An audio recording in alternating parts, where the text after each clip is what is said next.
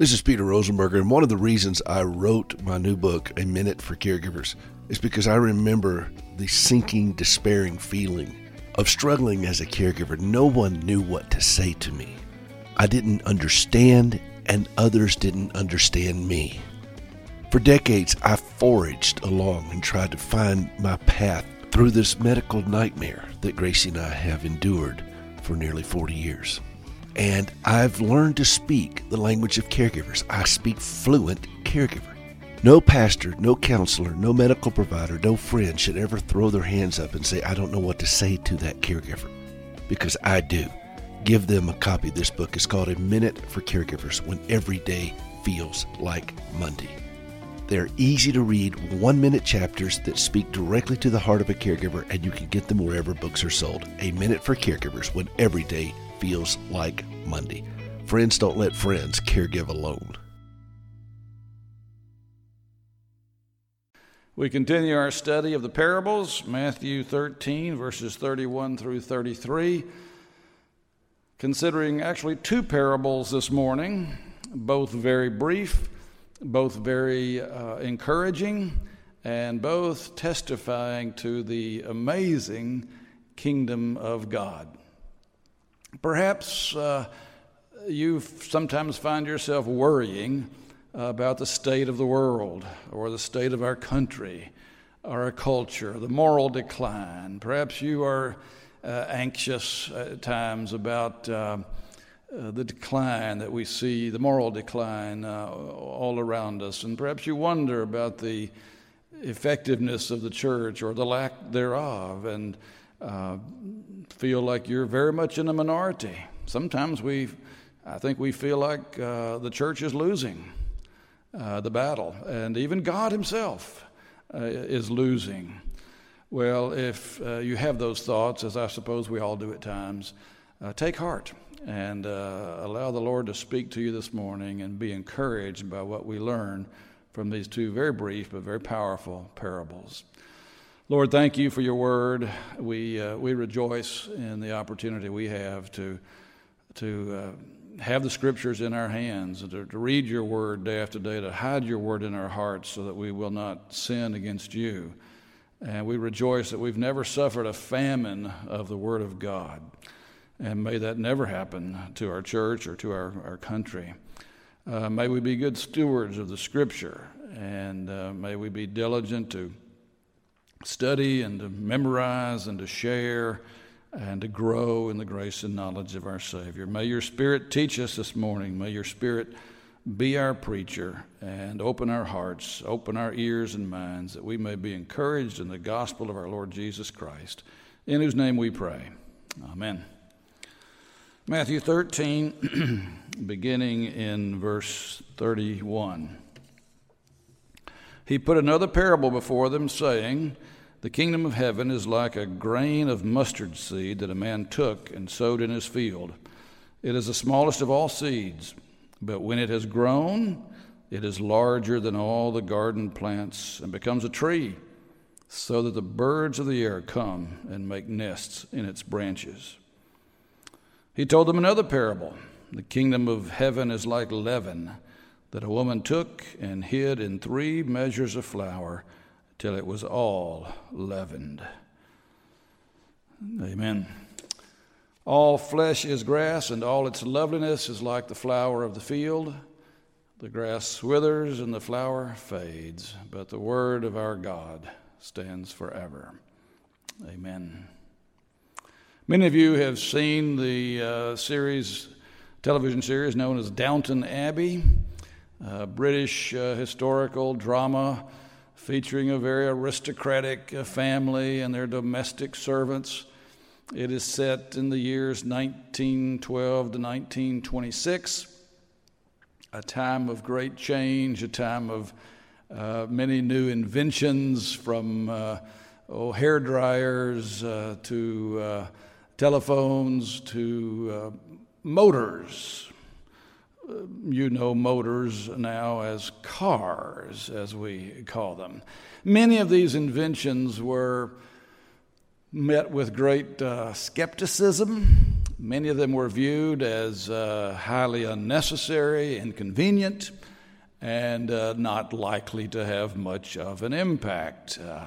Those of you that watched the series may remember when an electric mixer showed up in the kitchen, and Mrs. Patmore, the head cook in the kitchen, wondered what that contraption was for, and young Daisy said, well, Miss Patmore, it beats eggs and whips cream and all sort.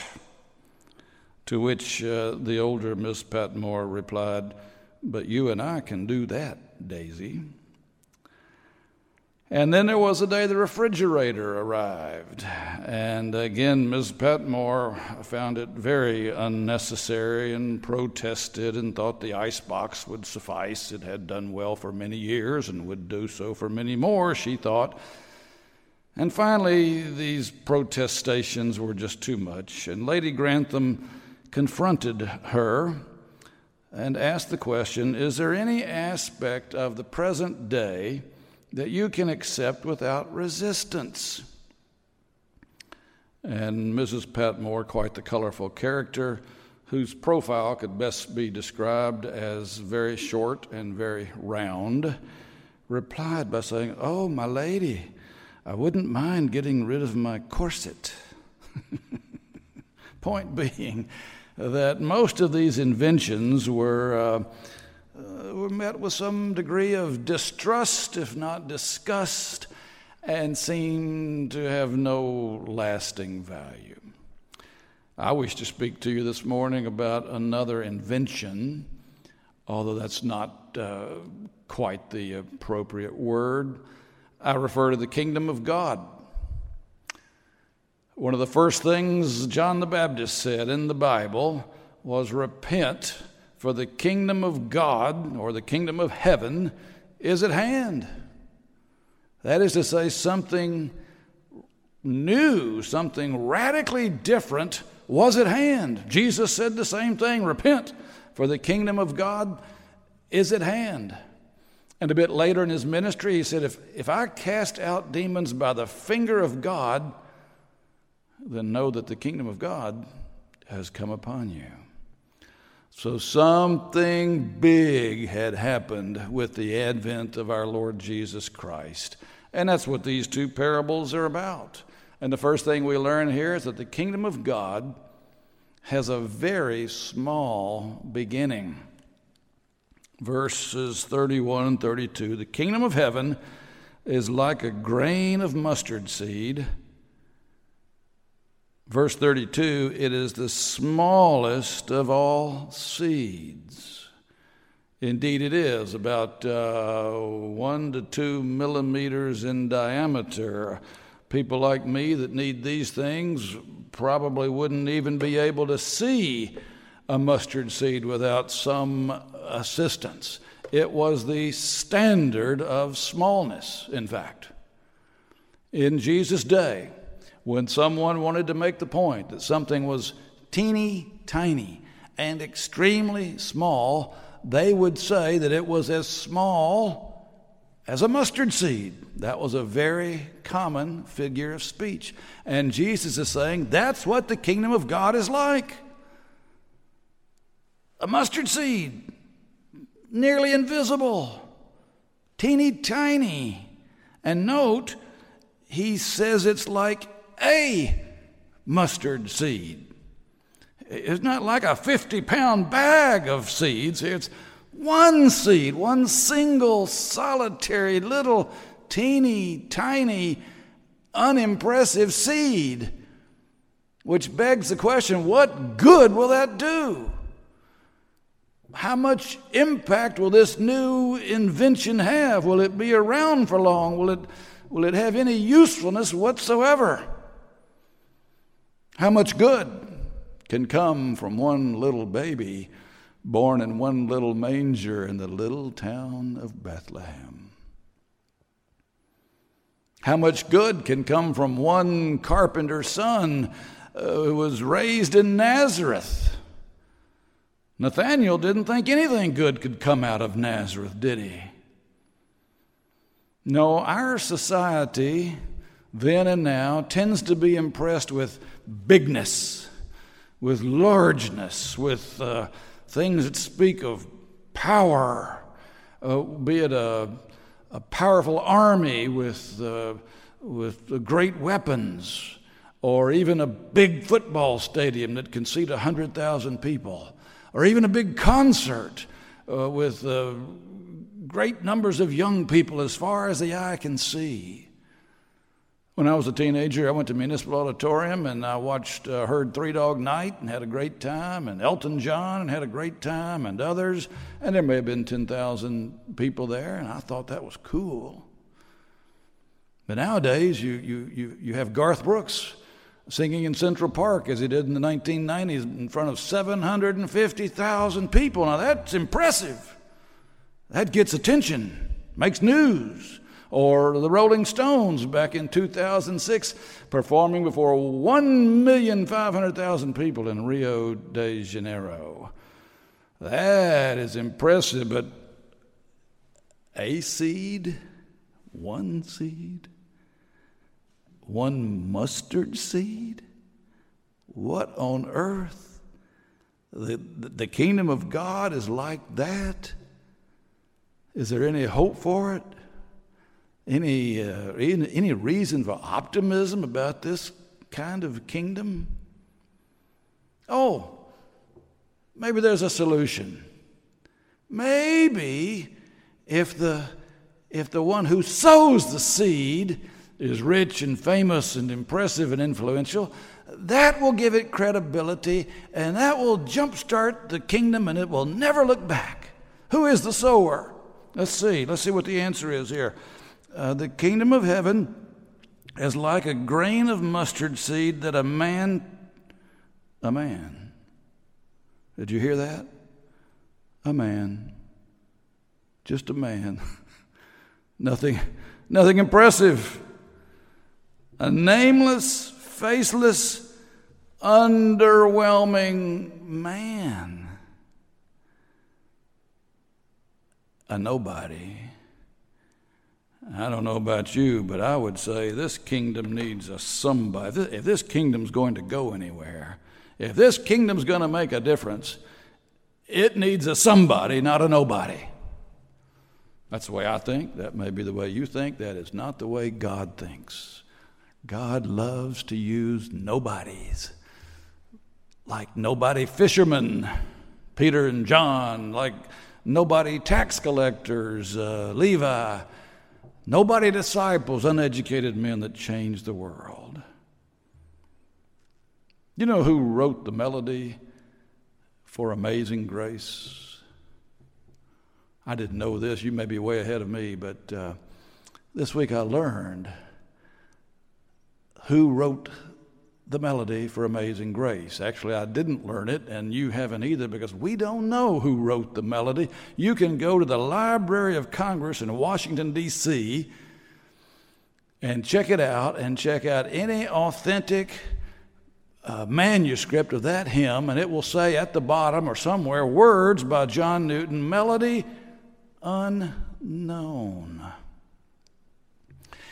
Probably it was a common West African slave tune written by some unknown slave on the 5 black notes on the piano, like so many of the famous spirituals we still hear today, Swing Low, Sweet Chariot, and Every Time I Feel the Spirit, and others. Just those 5 notes. And they built the power and the pathos of the wonderful spirituals on those 5 notes, but we don't know who did it, and may never know till we get to heaven. Just a slave, just a nobody.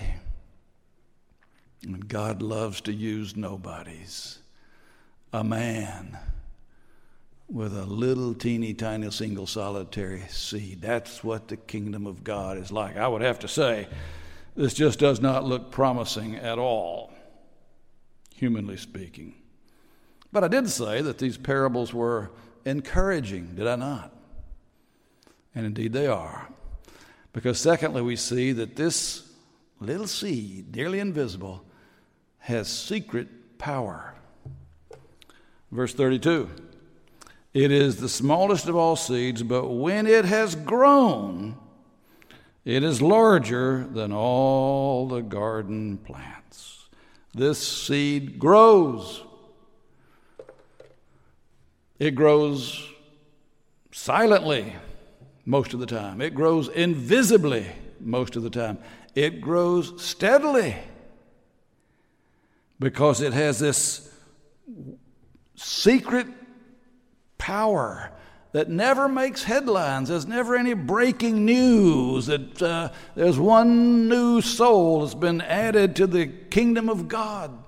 Most of the time, it's one person at a time. There may be some occasions in history where there's some mass evangelism or mass revival or a family gets saved or something of that sort. But most of the time, it's one single person at a time, quietly, silently, invisibly, steadily. The kingdom grows. In 1857, Queen Victoria called for a solemn assembly, a national prayer, or time of worship and humiliation in London because of the Indian mutiny against Great Britain. And Charles Spurgeon was asked to speak, and he went to the Crystal Palace a day or two before the event, and he walked around looking for the place he might want his pulpit to be. And they were expecting the largest crowd in the history of London. Nearly 24,000 people were expected. And Mr. Spurgeon found the spot he wanted the pulpit to be, and he stood there and he shouted the words, "Behold the Lamb of God who takes away the sin of the world." And it sounded good, and he was satisfied, and he left. That was all he said. And the next day he came back, and a workman in the building sought him and found him and told him he'd been working in the building the day before when Mr. Spurgeon shouted those words. And his heart was pricked by those words, and he went home and he wrestled with God and was eventually converted that night and gave his life to Jesus Christ. There is secret power in this little seed. One would never guess it. One would look at the seed and say it's insignificant. One would look at it and say it's impotent. It's foolishness. It's like the foolishness of a Sunday morning sermon. It's like the foolishness of preaching the cross, a stumbling block to the Jews and foolishness to the Gentiles. But the fact of the matter is the seed is not vulnerable. The seed is indestructible. The seed is invincible. There's a secret power in it, and the gates of hell cannot prevail against it, and the people who plot can't prevail against it, and the nations who rage can't prevail against it, and a virus can't prevail against it. Persecution can't prevail against it, because it has unbelievable dynamite, the dynamite of God, Paul says in Romans, secret power. After John Wycliffe was dead and buried, his enemies exhumed his bones. They hated him so much. They exhumed his body from the grave, and they burned his bones, and they scattered those ashes in the river Swift, thereby symbolically at least attempting to silence him once and for all. But the historian said it had just the opposite effect, because there's secret power in the seed, and it was as though Wycliffe's ministry, Wycliffe's impact expanded throughout all of Europe via the rivers and the tributaries, and he became the morning star of the Reformation. There's a similar story with John Bunyan, thrown into prison by the magistrate of Bedford. And when he threw him into prison, the magistrate said, "At last we are done with this tinker and his cause. Nevermore will he plague us, for his name, locked away as securely as he, shall be forgotten. Done we are, and all eternity with him." Well, Not so fast, Mr. Magistrate. We are not done with Mr. Bunyan. I'm quoting him this morning, as a matter of fact. We're still reading the Pilgrim's Progress 340 some odd years later, because there's secret power in the seed, and the kingdom grows, and the gates of hell can't stop it. This will be a significant, even substantial kingdom. Verses 32 and 33. It is the smallest of all seeds, but when it is grown, it is larger than all the garden plants and becomes a tree, so that the birds of the air come and make nests in its branches. He told them another parable. The kingdom of heaven is like leaven that a woman took and hid in 3 measures of flour till it was all leavened. 3 measures of flour is a lot of flour. But a little bit of leaven goes a very long way, and this little mustard seed becomes a very large tree and a place of safety and refuge for the birds of the air. Point being, the kingdom will grow and grow until it is significant and substantial. I might even use the word gigantic. Oh, you say, doesn't the Bible indicate that there won't be many people in heaven? The road is long and narrow, and few there be that find it. And yes, it does say that. And there were few in Jesus' day, few of his own people. He came to his own. They received him not. The religious leaders of his day didn't receive him. But the Bible also says there'll be a multitude no man can number, from every nation, tribe, people, and language, standing before the throne of God, wearing white robes and worshiping our Redeemer. The prophet says of the increase of his government and peace, there'll be no end. Not the decrease, the increase of his government and peace. It'll never end. And then there's that marvelous and mysterious passage we read earlier from Daniel 2 about the statue. And the old king had a great dream, and he was troubled by it. He couldn't figure it out, nor could his wise men. But God gave Daniel wisdom to know the dream and to know its interpretation. And it was a statue composed of different elements. And then there was a stone that struck the statue and destroyed the statue. The statue crumbled like dominoes. And that statue represented 4 successive kingdoms, beginning with the king's day, Babylon, then Persia, then Greece, and then Rome. Big, powerful, strong, seemingly invincible kingdoms, until this stone came along, this rock. And if you were listening carefully, you noticed something about the stone, very unique. It was not cut, not made by human hands, but instead this was God's stone. It was God's rock and represented the kingdom of God. And Daniel even says, in those days the God of heaven will set up a kingdom that will never be destroyed. And that stone, we read there, becomes a mountain. And not one little mountain, but a mountain that filled the whole earth. So you get the picture here. All the leaven was leavened, and the little seed became the largest garden plant, and the stone became a great mountain that filled the entire earth. The kingdom grows and keeps on growing because of secret power in the seed. And one great day, it will be a very substantial, significant, perhaps even gigantic kingdom. I know that once upon a time the kingdom seemed dead when Jesus was dead and buried. But he rose, and he sent his Spirit, and the Spirit sent the disciples, and they spread the gospel. They went to Antioch and to Macedonia and Asia and even to Rome. And there was great persecution, many martyrs, but the secret power was already unleashed on the world. And the gospel began to take root, and Constantine, 4th century, declared Christianity to be the official religion of the empire. And from Constantine to Charlemagne, it continued to spread throughout Western Europe. And from Charlemagne to Aquinas to Luther, it spread into Germany and Norway and Iceland and Greenland. And along came a man named Calvin, who had great influence in France and Switzerland and England and Scotland and even America. And more than one historian feels that John Calvin is the true founder of our country. And we established, our forefathers, that city on the hill, as you know. And meanwhile, the Moravians took the gospel to the West Indies, and Hudson Taylor to China, and David Livingstone to Africa, and William Carey to India.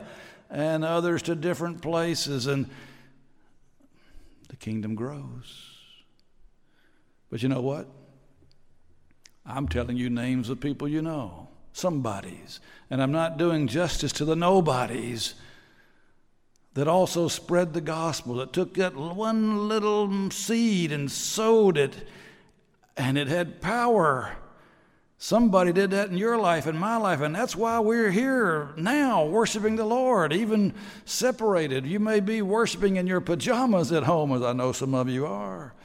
And I may watch this service and enjoy my cinnamon toast, as I have begun to do in recent weeks. You know, there are a few advantages to this virtual worship, are there not? But the point is, we're all worshiping this great God because of that little seed that had secret power, and the invention, God's invention, is making steady progress. And believe you me, friends, fret not.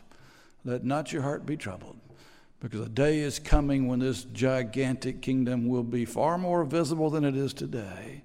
And the kingdoms of this world will become the kingdoms of our Lord and of his Christ. And he will reign forever and ever. And that little teeny tiny mustard seed will become a full-grown tree of life, one on each side of the river of life, bringing forth its fruit every month of the year, its leaves being for the healing of the nations. Let's pray. Hasten the day, Lord, when your kingdom will come in fullness and power and glory, and you'll remove every fear and anxiety that we have. Hasten the day when every knee will bow before you and confess that Jesus Christ is King of kings and Lord of lords. In the meantime, give us confidence that this little seed is indeed the dynamite of God. So may we share it, may we sing it, may we preach it, regardless of those who think it's foolishness. Use it to make our ministry grow and to make your kingdom come and your will be done on earth as it is in heaven. Bless our infirmed and our sick. We think in particular of Chris Dozier and her husband Don, Cleta Ray and Wendy Beasley, Mike Stevens and Andy Burton, Arlene White, Ted Botter, Larry Beckett, friend of many of us here, Joyce Davis and Edna Pearson as they mourn the loss of loved ones. Lord God, you know our needs before we call out to you, and you've said that your grace is sufficient.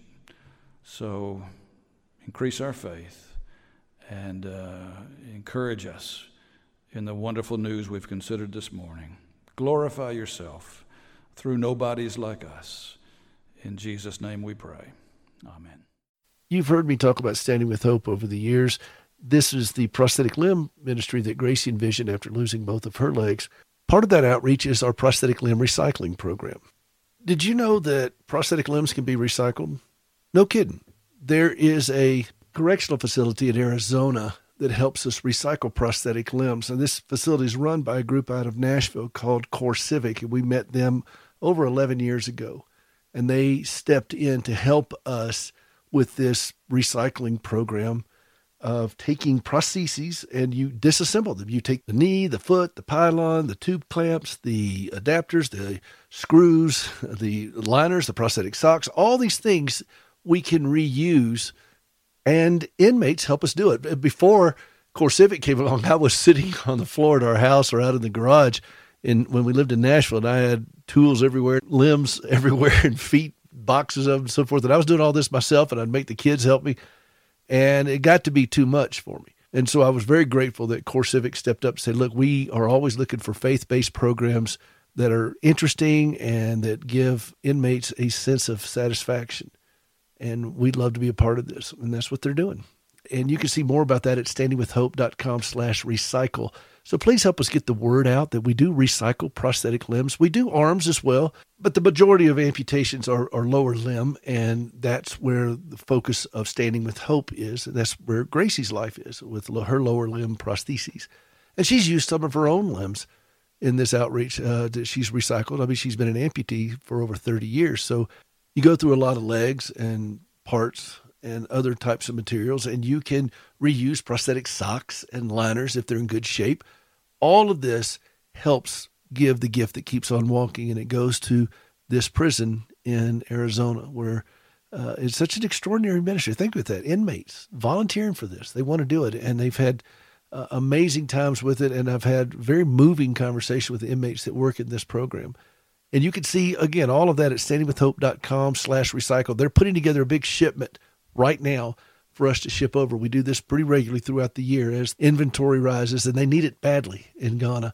So please go out to standingwithhope.com/recycle and get the word out and help us do more. If you want to offset some of the shipping, you can always go to the giving page and be a part of what we're doing there.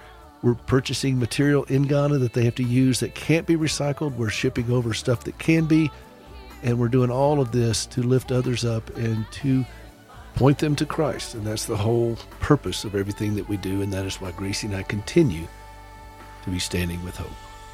StandingWithHope.com. Take my hand.